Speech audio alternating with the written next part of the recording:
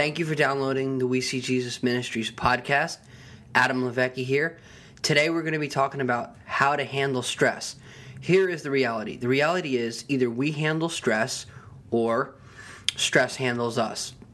We live in a world full of sin, full of problems, and we have stress. It's just a part of living and breathing on planet Earth. And so the question is not, do we have stress?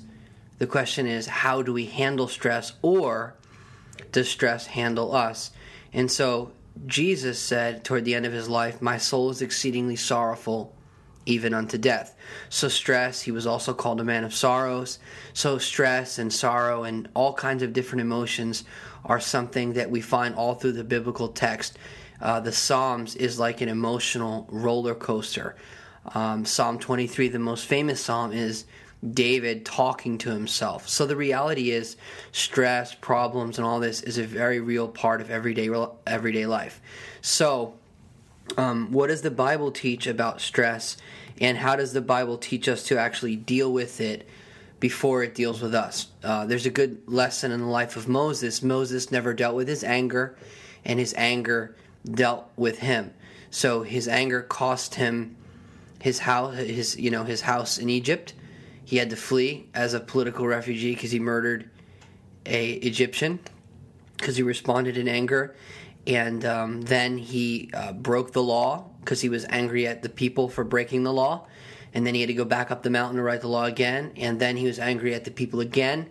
Instead of speaking to the stone, he hit it, and it still poured out water. But he was disobedient, and he didn't inherit the promised land, and he didn't live the fullness of his calling, because he never dealt with his issue.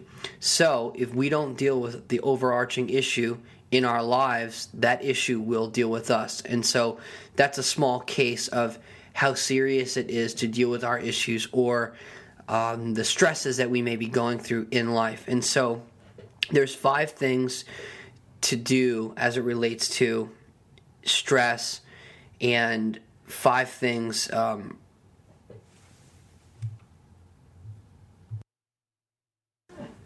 as you begin to realize what you're stressed out about. The first thing you've got to analyze and understand is the stress real, or is it a superimposed reality that is not real? So are you concerned, or you could use the word worried, about something that is valid, or is it invalid? Is it unrealistic? Is it something that is obscure? Is it your issue, or is it really an issue? Is it something to be concerned about, or is it a distraction and it's something to not be not be concerned about? So we have to first analyze and understand, is what we're concerned about or stressing out about, is it valid? Is it real? Or is it something that is made up in our own heads? Because sometimes we worry about things that are actually we shouldn't worry about them, and they're unrealistic. And then often other times we're actually not concerned about things that maybe we should actually be not worried about, but we should actually be cautious about.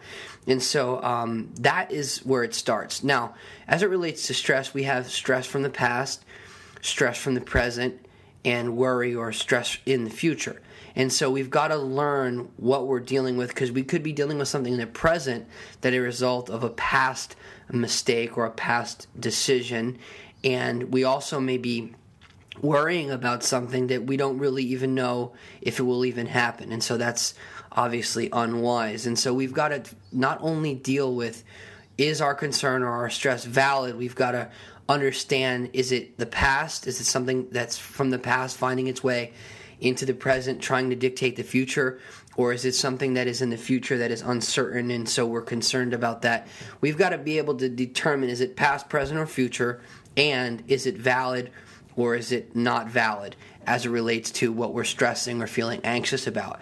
Now, there's a simple process that the Lord showed me one time in a worship service. He gave me just a quick download about what to internalize and what to externalize as it relates to problems or stress. And so I want to share that with you today. There's 5 things to internalize and 5 things to externalize, and this will be a good way for you to practice managing your emotions and managing the stresses that come into your life every day. This is very simple. And when I say internalize, I mean meditate on, think about.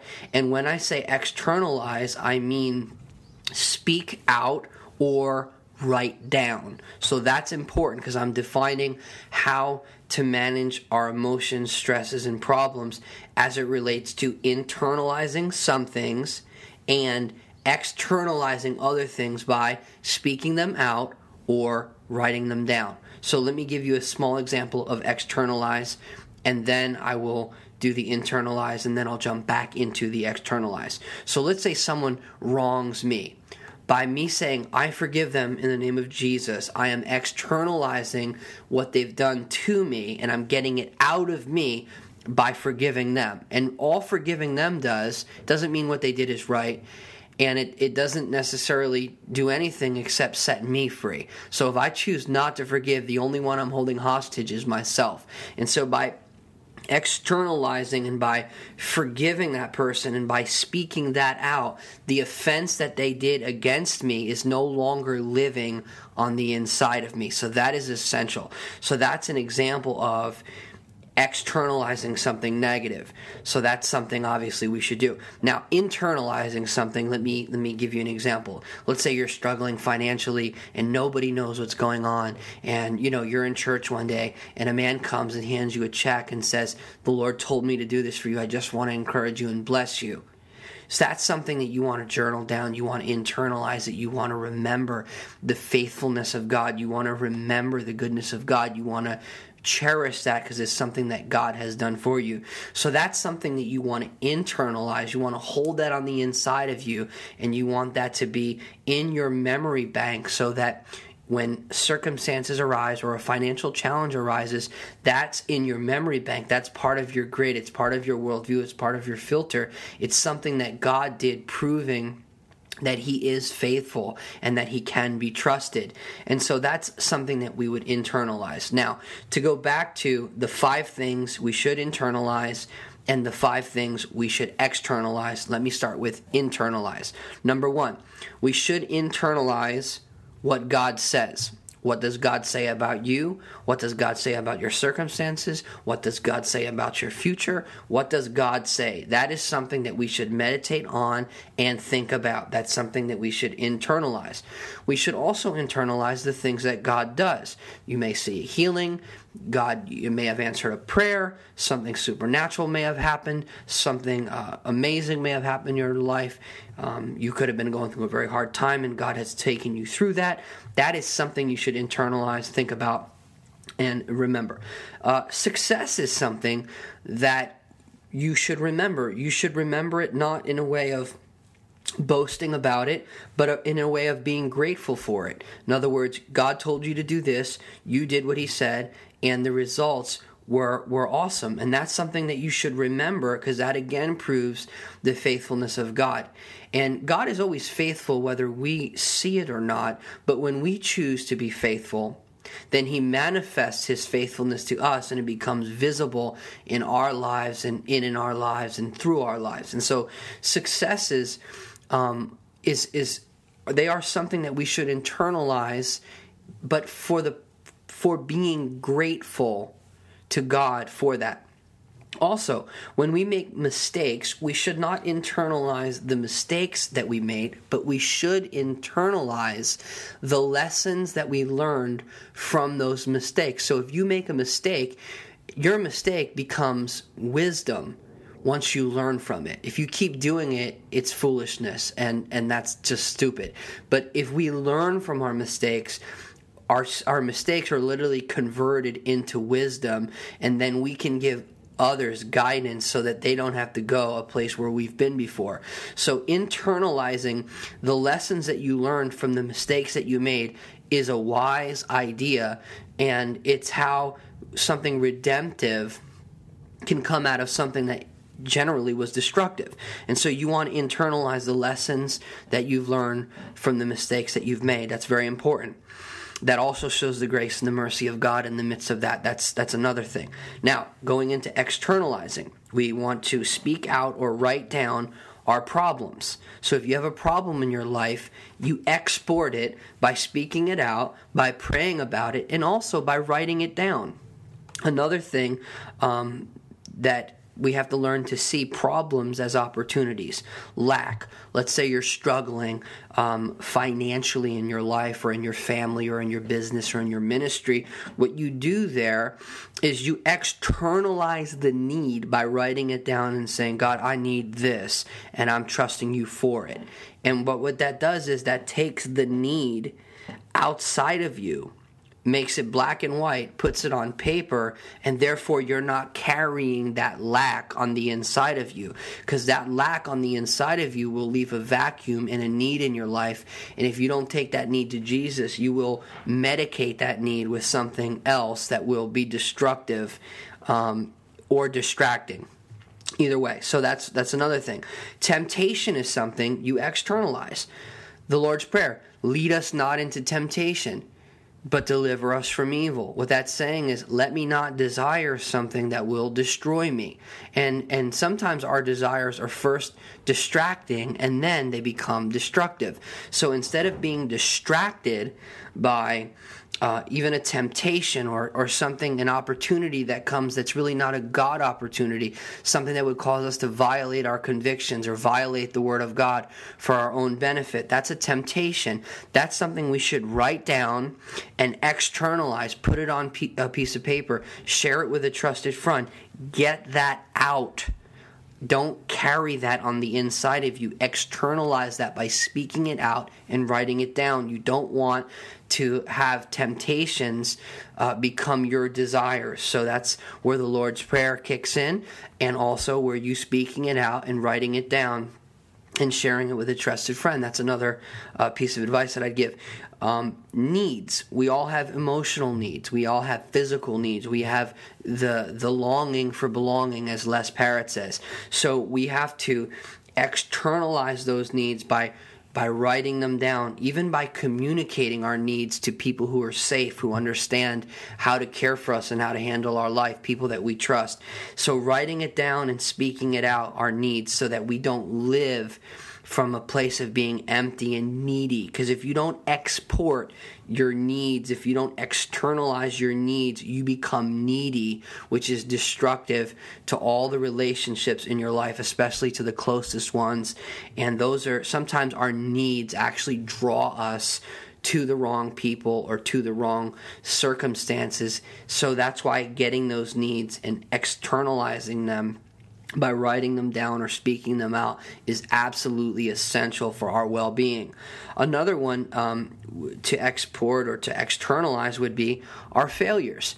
We often do things that don't work, and I would like to say to you that you are not what you failed at. You are not even what you've succeeded at. You are you, created in the image and likeness of God. You're valuable. You are powerful. You matter. God has a purpose and a plan and a future for you. And you are not your failures. And so as a believer, we're not defined by our sins. We're not defined by our past, but we're defined by the sacrifice of Christ, which makes us sons, or for a girl, we're a daughter of the kingdom. And so we are not defined by our failure. And what happens is, if you don't externalize by writing down or speaking out your failures or confessing maybe a sin or a fault that led to a failure, if you hold that inside, what happens is you start to feel self-pity, and then that can grow into self-bitterness, self-hatred, self-destruction. You can become depressed, you can become anxious, and you can feel hopeless, and all these negative feelings begin to take over how you're viewing reality, your relationships, money, God even. You feel God failed you. All these different things happen when we internalize our failures. And so I want to encourage you not to internalize your failures, but maybe you made a mistake. Learn from that, failure, and let that failure or let that mistake be turned into a lesson learned and wisdom gained so that you can help others. I hope this has helped you. It's simple, it's practical, and the reality is, whether it's stress, anxiousness, fear, sorrow, depression, loneliness, all these different emotions that we feel, the first place we have to bring them to is God. But then we also need people that we trust, that care about us, that are safe, that are healthy, people that we can talk about what we're going through, people that we can trust. But we also ourselves have to do due diligence to make sure that we're internalizing the right things and we're externalizing the wrong things that don't belong on the inside of us, such as unforgiveness, bitterness, anger, resentment, self-pity, all these things. We need to make sure that we do not allow those things to reside on the inside of us, because if they do, we'll be rotten from the inside out instead of blossoming from the inside out. When we internalize the right things, we bear the fruit of God's Spirit. When we don't, we live in a way that is destructive to ourselves and to the people that we love. So I hope this has helped you today. I'm excited to share it with you because I feel it's really practical and it'll really help you. So I hope this was useful to you. I'd love for you to share it with a friend, share it on Facebook, on Twitter. For more information about the ministry, you can visit WeSeeJesusMinistries.com.